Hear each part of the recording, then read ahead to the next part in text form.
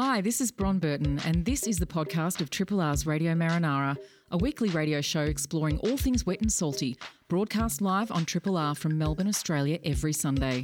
Hope you enjoy the podcast and feel free to get in touch with us via Radio Marinara's Facebook page.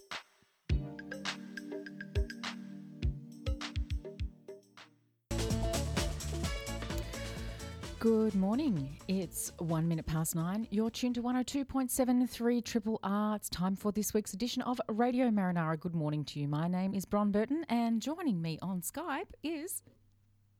Farm. Hi, everybody. Good morning. Hey, Farm. How are you doing? Yeah, pretty good. I mean, I am really liking the taste of freedom these days. I don't know about you. You're getting sick of donuts?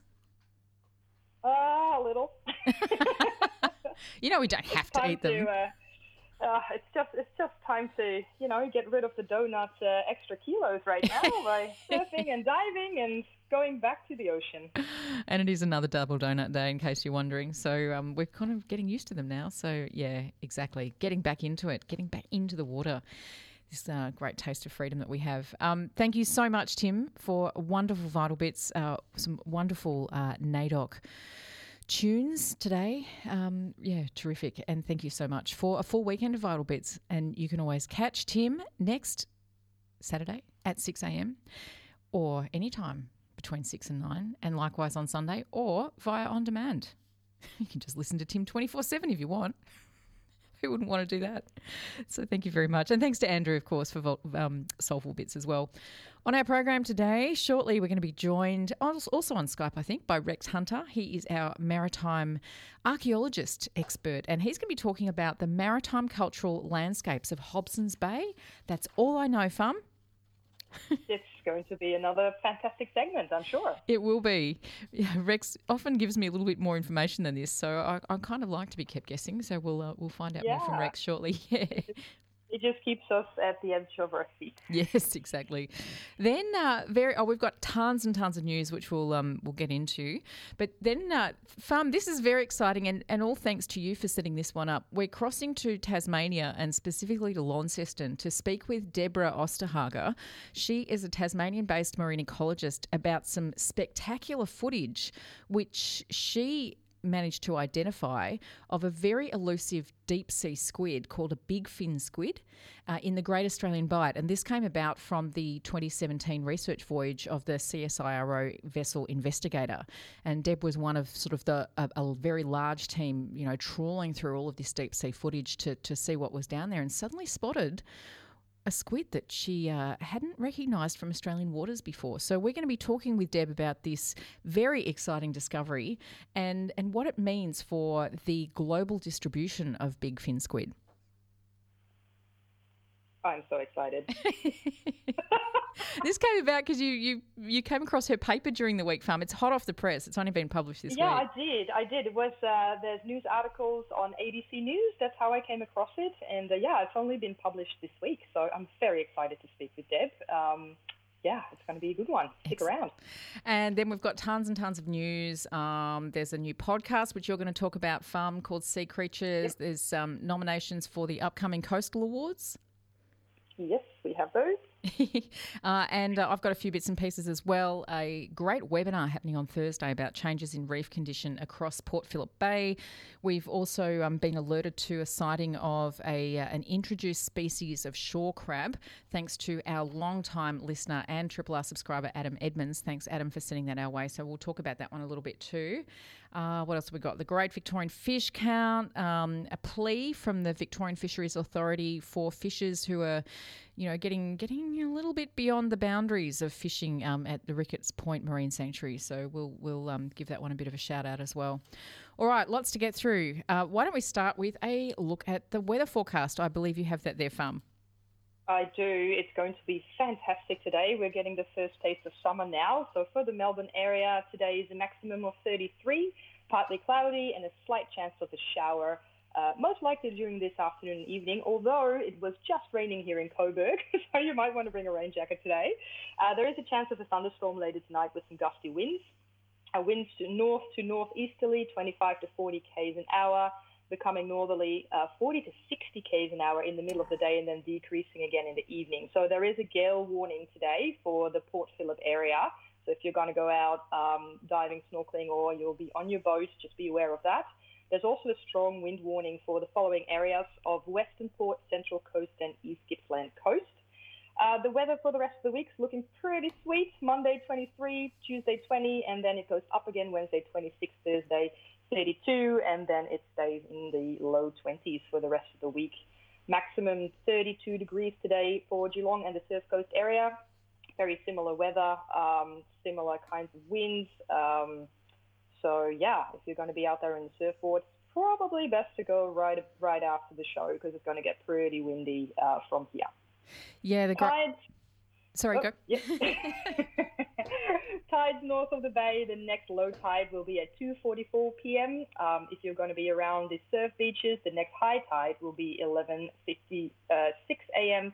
And if you're going to go for a dive on the Mornington Peninsula, Sorrento, your next high tide will be at 1:52 p.m. And that's it for the weather. Great. Thank you, Farm. I reckon we've got time for a news item or two.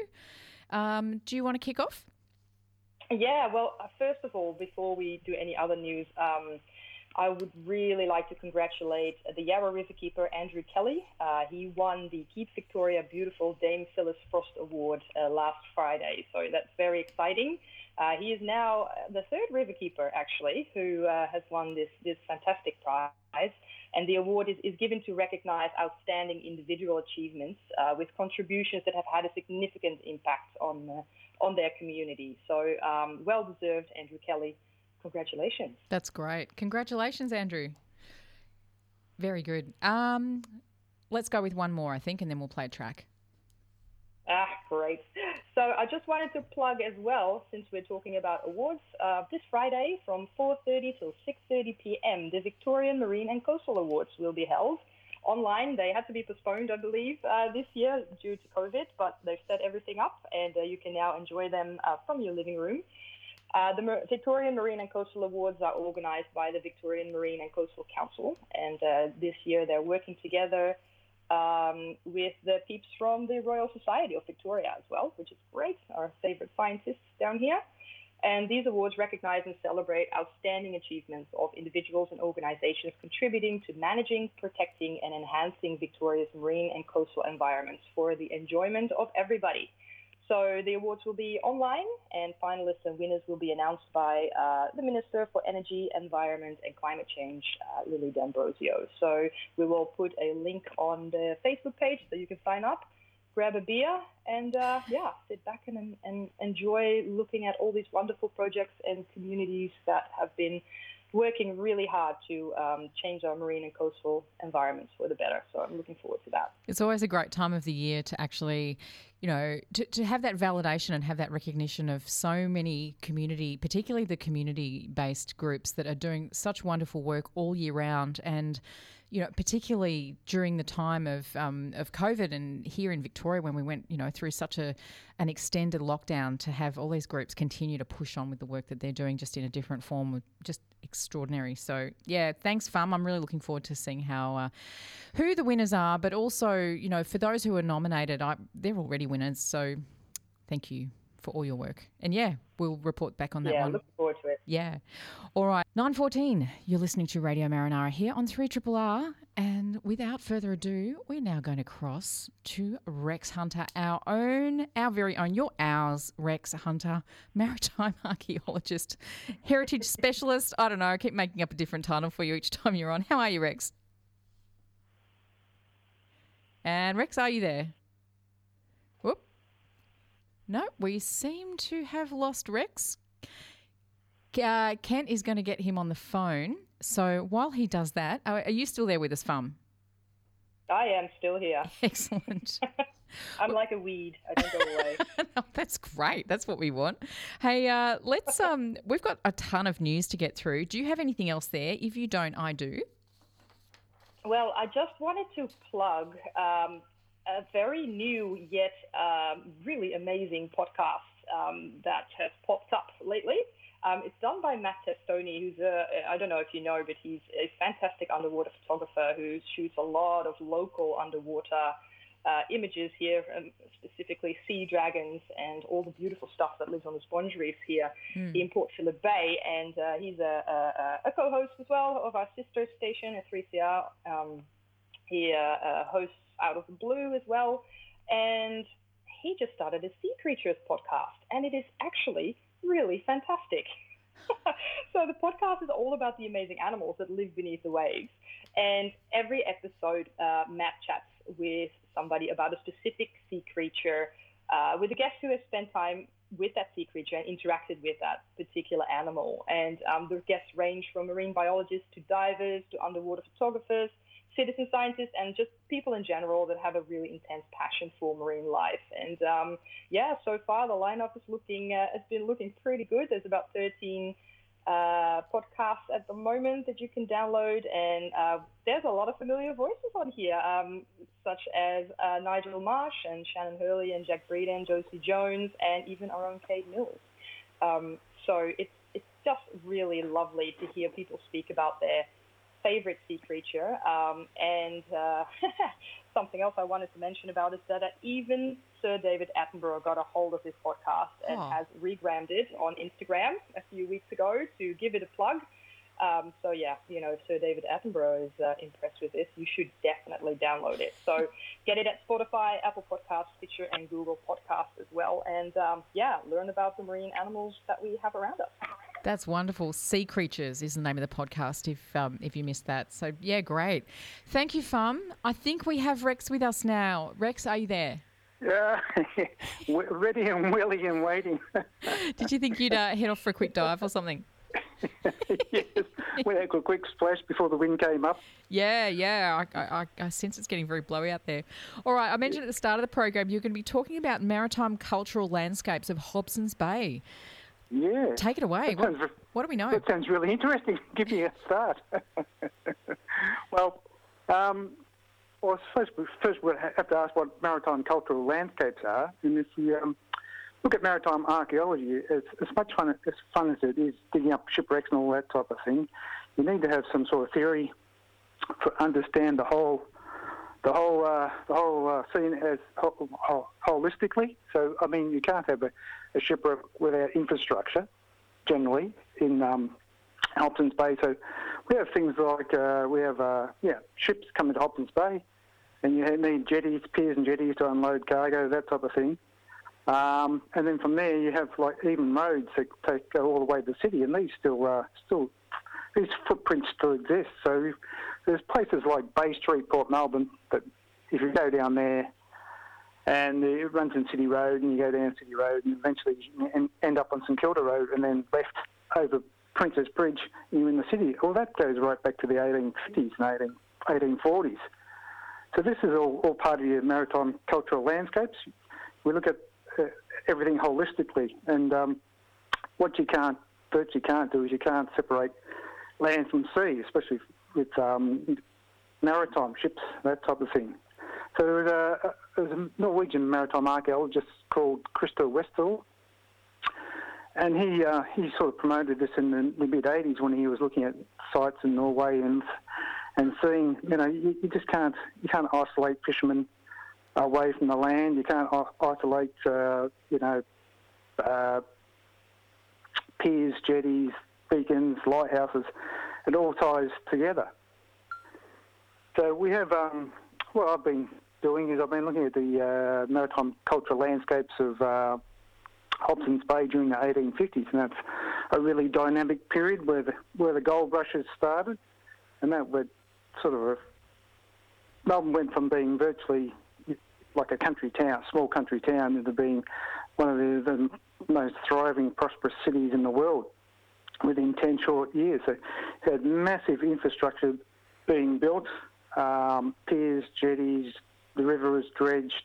I mean, it was just, today it would have been tens of hundreds of billions of dollars spent in infrastructure at Melbourne. So we've got a couple of surviving sites to look at. So some of these sites still exist from the 1850s in Melbourne and still being used. If we can look at at Point Gellibrand, there was the old there's an old quarry site where the prisoners used to quarry stone for infrastructure works like Breakwater Pier, Tidegate House at Williamstown. So you've got all this. We've got this amazing site where you can still see the quarry evidence of quarrying taking place during the 1850s by prisoners, so Victorian prisoners, and they were kept on prison hulks off in Hobson's Bay, and each day they'd be brought ashore, landed, and then worked the quarries, and they were taught how to dress stone, and they would do that all day. So you've got all this sort of infrastructure and landscapes, and the landscapes still exist, I said, from the 1850s at Point Gellibrand itself. So we can look at some of that, some infrastructure. If you go around to a place called Commonwealth Reserve, where the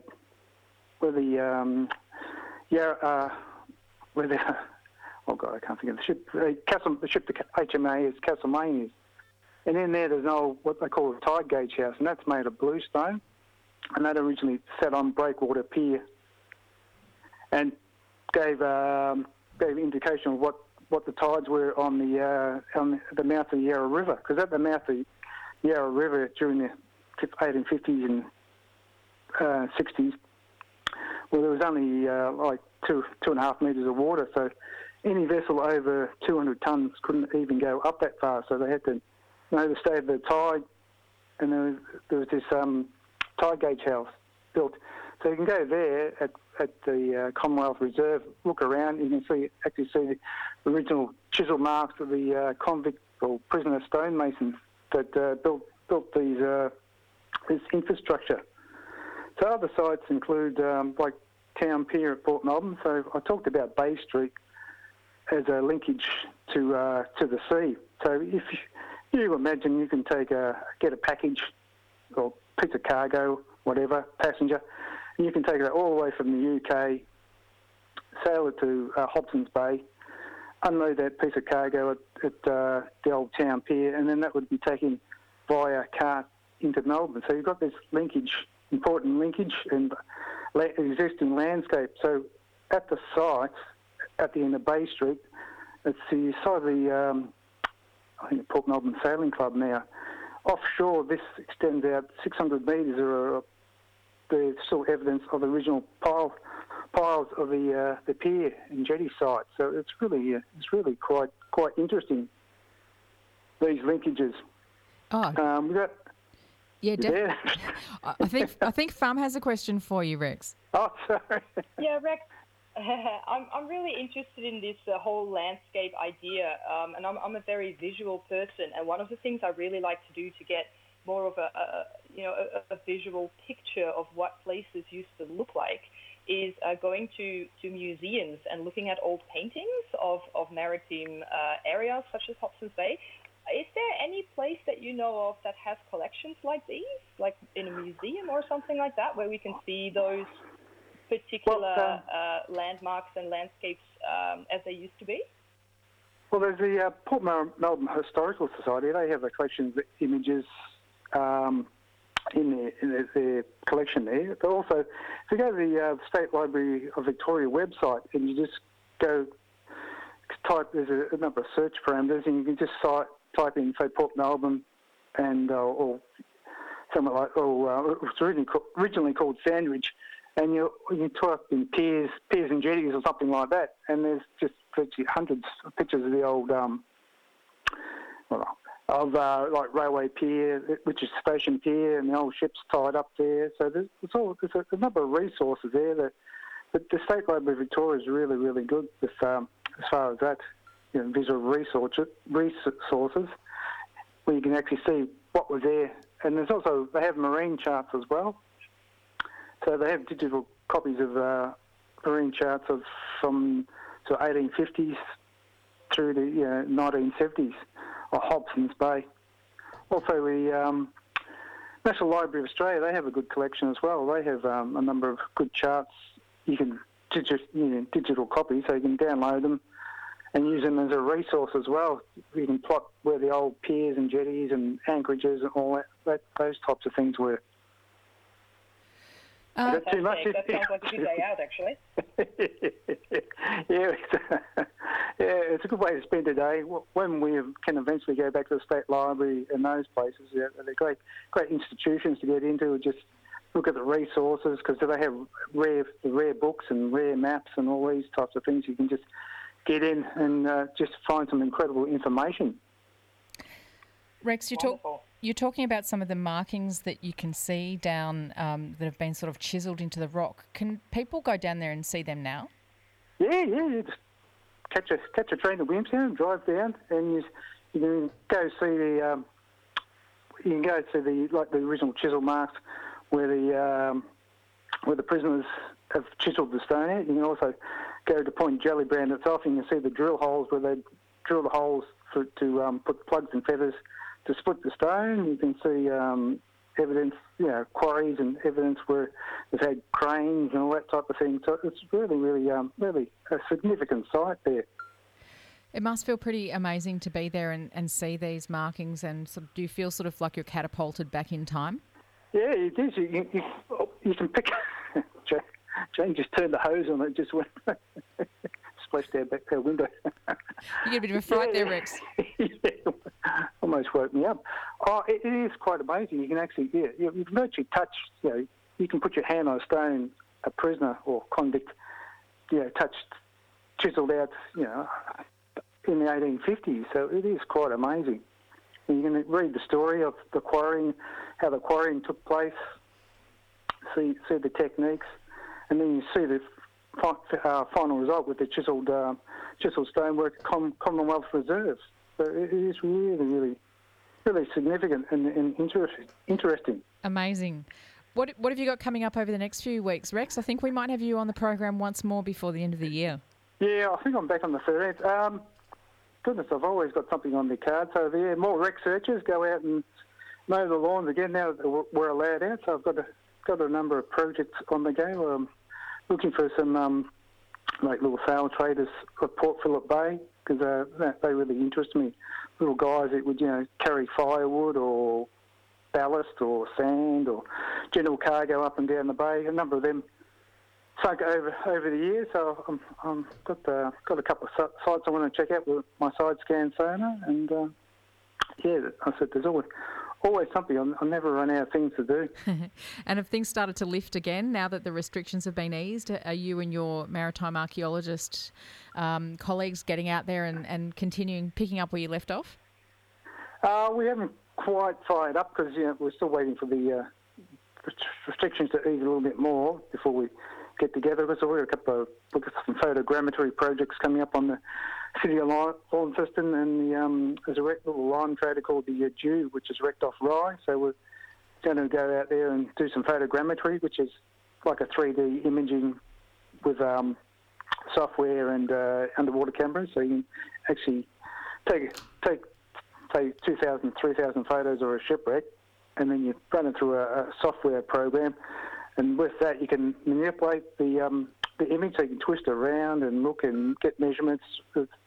It's all the range amongst archaeologists and those types of people these days. It is quite.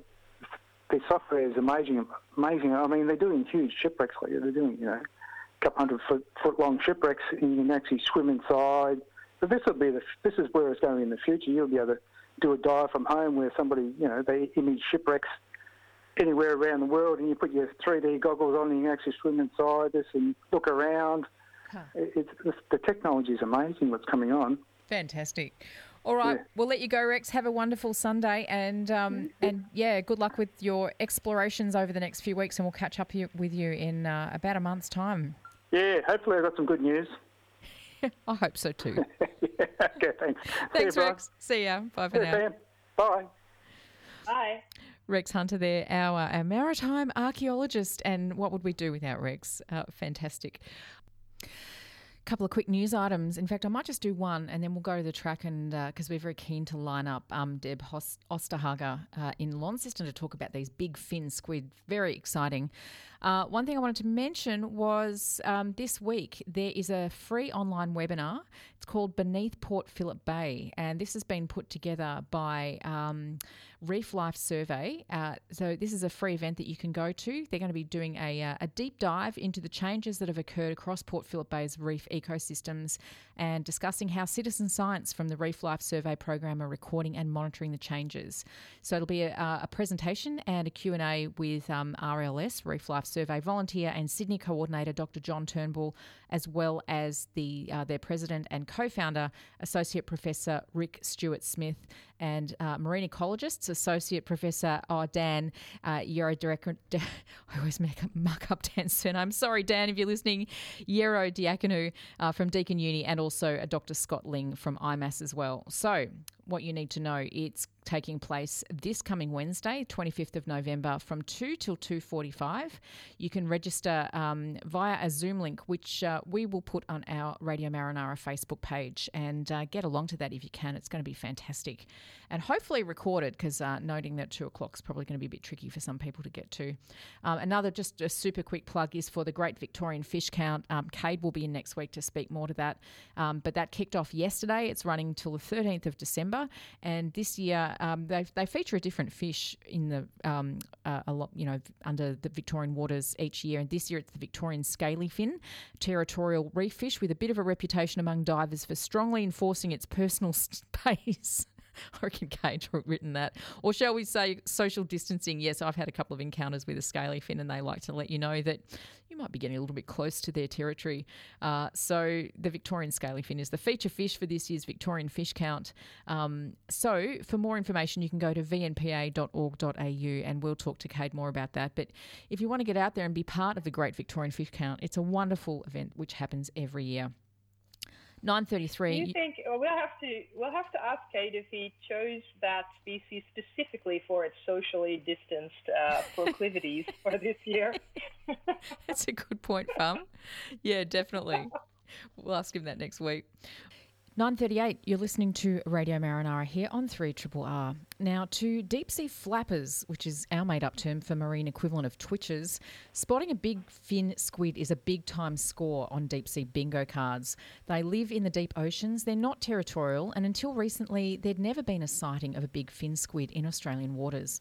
So can you imagine the excitement when Deborah Osterhage, Tasmanian-based marine ecologist who describes herself as a deep-sea geek, spotted one in footage taken from the 2017 voyage of the CSIRO vessel Investigator. To find out more about Bigfin Squid, Deborah's eureka moment, and what this footage means, we're crossing to Launceston now to speak with Tasmanian marine ecologist Dr Deborah Osterhage. Good morning, Deborah. Welcome to Triple R and to Radio Marinara. Good morning. Thank you for having me. So great to have you with us.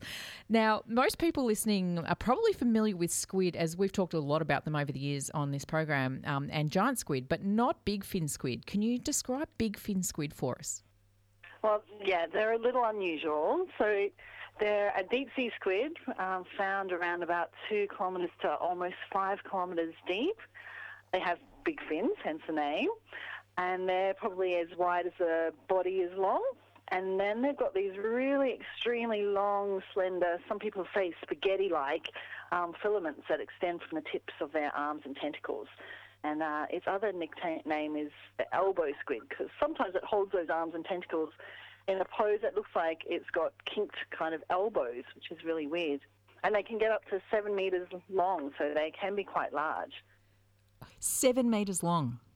Yeah. That's incredible. So to clarify, and I did mention this, but these aren't giant squid, are they? They're different. No, not at all. So, yeah, giant squid, I mean, they can get up to 15 metres long, and they're really fast hunters is what we're seeing from footage that's been seen in the deep sea. But these big fin squid are quite different. Up to 7 metres is what they've been seen so far. And the big fin squids, their arms and tentacles kind of trail behind them, almost passively. You can see in some of the footage we got, it almost looks like mermaid hair or something kind of trailing behind. And they're mostly arms and tentacles. I mean, we measured one, and the arms and tentacles actually made up, they were 11 times the length of the body. So if you think proportionally, the one we measured was 1.8 metres, and the body was actually only 15 centimetres. All the rest of the 1.8 metres was all arms and tentacles. So that's a bit different from the giant squid as well. Yeah. Right. So 15 centimetres. So the animals themselves aren't particularly big, but the size of the fins on the side of them are huge, and they move so beautifully and gracefully through the water. Yeah, they remind me a bit of a Spanish dancer in terms of how they move.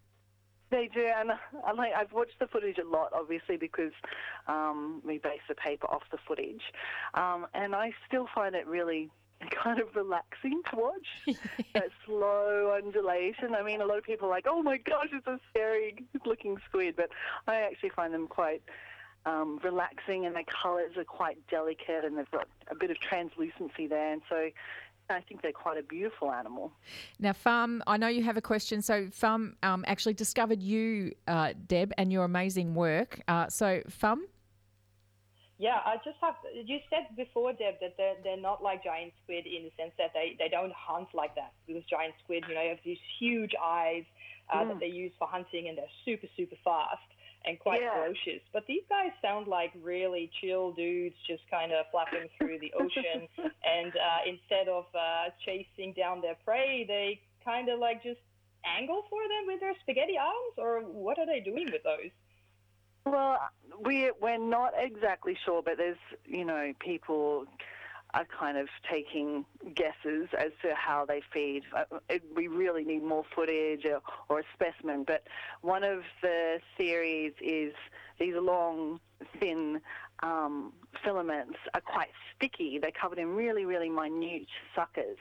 And actually in some previous footage, one got stuck on an ROV and they had a hard time getting it off because it was so sticky. But they actually, that elbow pose I mentioned before, they often put their arms and tentacles out at right angles, and then these filaments dangle down at a right angle to the seafloor, like an elbow. And so some people think that they're using these sticky filaments to fish for their prey, like hanging down a whole heap of fishing lines. So we're yet to find out if that's the case. But if it is, you're right, that it would be a very kind of passive way of getting food. Mm. Yeah, well, we don't know until we see it, I guess, right? I mean, for all you know, they might be using them as lassos or something and just like lassoing them. They could be skipping with them. It's just well, so we do know that they're retractable retractable as well. What was that, sorry? Oh, I'm just saying that it's so remarkable that you have been able to film quite a bit of their poses, their body poses, and their behavior in that sense. And it's also quite remarkable that you found quite a few in the same spot, didn't you? Because previous sightings all over the world have only really seen one in each location, but in the Australian Bight, you said there were several that you spotted? Yeah, that's right. So, I mean, there haven't even been that many sightings around the world. Before this study, there was only about a dozen over a period of 30 years around the world. So to find 5 is pretty huge. So, yeah, previously it's mostly been just individual ones. There's been a couple of reports where there's been 2, and they haven't been sure whether they were seeing the same squid again and again. So we've been able to do measurements of each of these 5 to determine they are separate squid. They're not just the same squid swimming past going, hi, 5 times. So it is really amazing to see that many at the same time, and it kind of also tells us a bit about their ecology, gives us a few more questions, because although we looked at a really large area in the Great Australian Bight, they were actually found clustered close to each other in time and space. So I think they were separated by as little as 2 hours and 300 metres, I think. So they were, quite close together. And why, we don't know. There's still so many things that we need to learn about this squid. But, I mean, sometimes animals in the deep sea are found clustered together because of habitat preference or getting together for reproduction or even being clustered together by strong currents and things like that. So we're not sure, but because we've seen so many, it's really interesting because up until now we thought they were just hanging out by themselves. Yeah, it's very exciting too when you think about it, Deb, that out of all of the sightings of this particular animal in the entire world over the entire history of time, a third of them, so you're saying that we've only had a dozen sightings over the last 30 years, and suddenly you've come up with 5 out of this one voyage. A third of them have come from this one particular, this voyage of the Investigator. It's amazing. Right. It's very, very exciting. Yeah. And the other exciting part of this, of course, is this is the first time evidence that bigfin squid are in Australian waters, because until now we only ever had evidence that they were somewhere else. That's right. And they'd only been seen a couple of times in the Southern Hemisphere as well. So, lots of firsts. Yeah. Yeah. Can you tell us a bit about that eureka moment for you when you sort of put us in the picture? You're sitting there and your job with CSIRO was to trawl through all of this footage. How was that moment? When did you actually realise you were looking at something pretty special? Well, we actually had 2 voyages where we collected images. So the first one was with a towed camera, which is what it sounds like. It's a camera that's towed behind a ship. And the second one was using ROVs.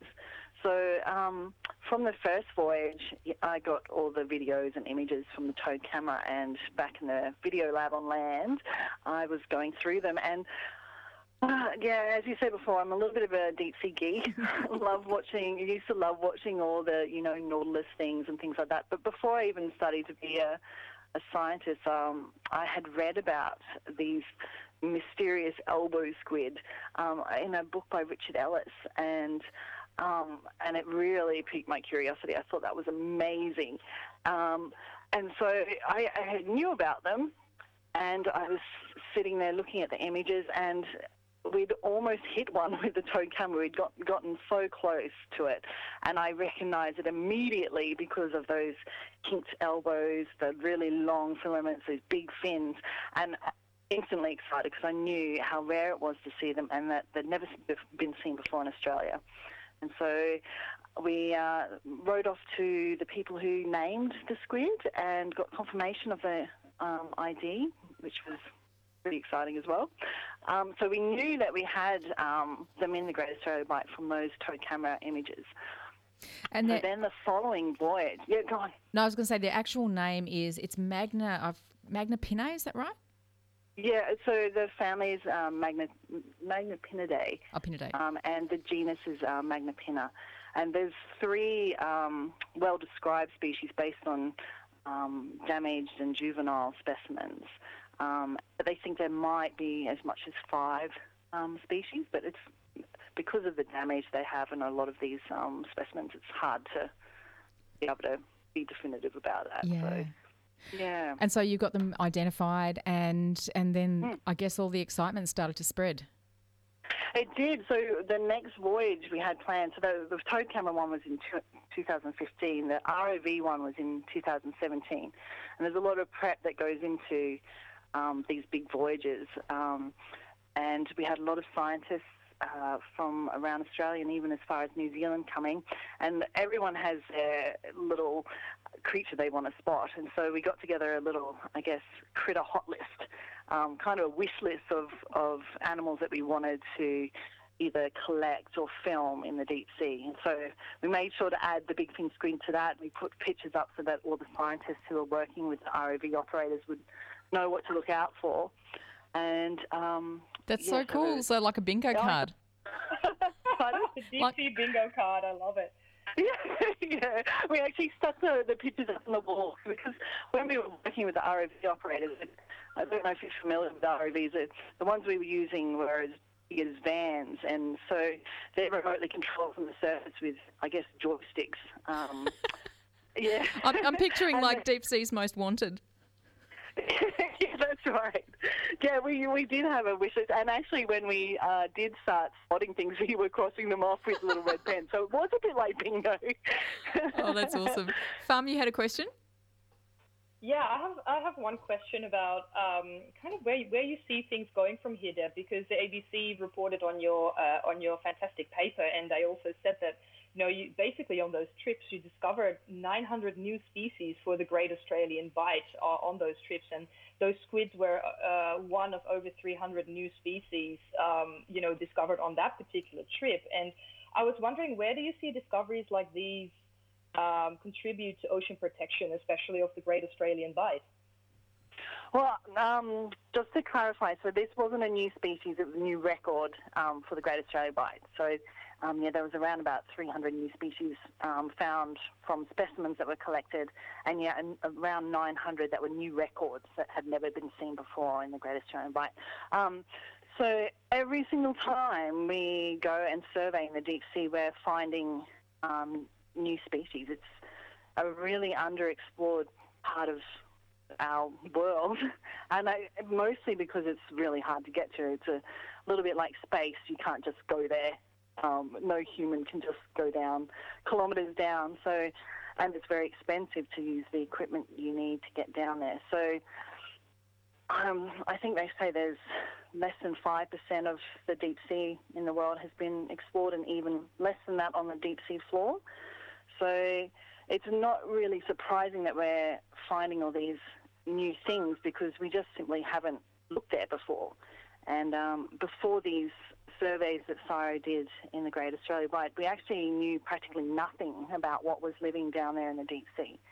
So I guess when we're doing this, we're getting baseline data even. Because we don't know what's there, it's really valuable, because you kind of need to know what's there in order to know how it's being affected by, things like climate change and other pressures on the deep sea. So, yeah, we need to do more exploration. Yeah, I think it's really important to get those baseline data, because especially when there are, big oil companies petitioning the Australian government to drill in those places and getting away with it almost, if it wasn't for extensive community protests. Because, if we don't know what is down there, then how are we, going to protect these areas in a proper way? And so this kind of research is just so extremely valuable. And as you said, it's actually, I think it's more exciting than space exploration, because actually we're finding so many new things every time you guys go out. It's quite remarkable. I'm a bit biased, but I agree. Yeah, I agree too. My partner's really into space exploration. I'm like, well, the deep sea's pretty cool. And you've got all these alien-like things down there as well that, it's a really different environment and, different ways of life down there. So yeah. For me, it's a no-brainer, and we might have to take Dr. Shane up on this one. I reckon we could end up in fisticuffs over it. But Deb, look, that's just been wonderful. Thank you so much. And where can people go for more information? I say that having already put a link on our Facebook page to your paper, and you've sent me some footage of the squid, so some actual video footage, which I'll put up there as well. Where can people go to get some more information on this? So the paper has all the images and the videos that we got from the Great Australian Bight survey. So that's a good point if you want to watch all the different videos that we got. But if they want some more background about Magnapinna squid, the Tree of Life webpage, if you Google Tree of Life and Bigfin Squid or Magnapinna, that's got... it's actually made by the guys who named the squid and kept updated, and so that's got information about every single specimen that's been captured, and a lot of information about sightings as well. So yeah, if you want to explore more, that would go for it. We'll put another link to the paper on our website, because some science papers, if you don't have a science background, can be a little a bit tricky to navigate, but this one's actually really easy to read. I have I'm fully confident people who will see this will be able to understand it, and it just explores the world of the bigfin squid in such great detail. Deb, thanks so much for joining us today. It's been wonderful speaking with you. Thank you. It's been great to share. You hope to catch up with you again. Thank you. That would be great. Bye. Bye for now. That was Deb Osterhage. And thanks, Farm, so much for finding Deb and setting that up for us. No worries. I'm so excited. I think I'm just going to be watching this footage for the rest of the day. It really is very calming to sit there and watch these beautiful deep sea squid just doing their thing so far underwater. 9:57 and the last couple of minutes of Radio Marinara. A couple ones things I wanted to plug. One is a release that's come out from Agriculture Victoria about the spotting of an Asian shore crab suspected in Mount Martha and Ricketts Point. This is actually causing quite some concern because the Asian shore crab is an introduced species originally from waters around Japan, Russia, North China and Korea, and hasn't been known to be established in Australia, but definitely has the potential to become a major pest. So it can be, the key features are banded markings on the legs, 3 spines on either side of the eyes, spots on the claws, and a square-shaped shell up to about 4 centimetres wide. If you happen to spot what you think might be an Asian shore crab, we'll put a link to that on our Facebook page because it really does have quite obvious markings. Best thing to do would be to maybe just take a photo and send it through to marine.pests@agriculture.vic.gov.au. There's also a phone number 136 186. That's 136 186. And let them know where and when you've found what you think is the crab. Don't do anything with it. Don't pick it up or destroy it or anything like that. But best to let people know as soon as possible. The other one I wanted to quickly mention was a media release that came through from the Victorian Fisheries Authority. Bay fishers urged to do the right thing. So, look, there have been some concerns of some sightings of people who are fishing within the Ricketts Point Marine Sanctuary near Beaumaris, and fisheries officers have been getting out there and patrolling the areas, but just a plea from them. It's great to get out there and do what you love doing, but please respect those boundaries of our marine protected areas. If you're concerned that you're spotting someone doing something that they're not meant to be doing within a marine sanctuary, you can call 13FISH. So that's 133474 and speak directly to a fisheries officer, and they'll be able to respond to your concerns. 9:59, that's the end of Radio Marinara for today. Thank you very much to all our guests, to Deb Osterhage about the Bigfin Squid. Thank you, Rex Hunter, and thank you, Fum. You are most welcome. That was great fun. Big show today. And thank you so much to Kent, who's been panelling for us today. You'll hear a voice very similar to Kent, panel beater, joining shortly for radiotherapy. And Kent will also have our program up as a podcast sometime this morning. On our program next week, Cade's going to be in. We'll have Dr Beach with Life's a Beach. You would have been hearing announcements via Triple R for Vigil for the Handfish. So we're going to be catching up with some of the people organising that next week. Hi, this is Bron Burton. Thanks for listening to the podcast of Triple R's Radio Marinara, a weekly radio show exploring all things wet and salty, broadcast live on Triple R from Melbourne, Australia every Sunday. Hope you enjoy the podcast and feel free to get in touch with us via Radio Marinara's Facebook page.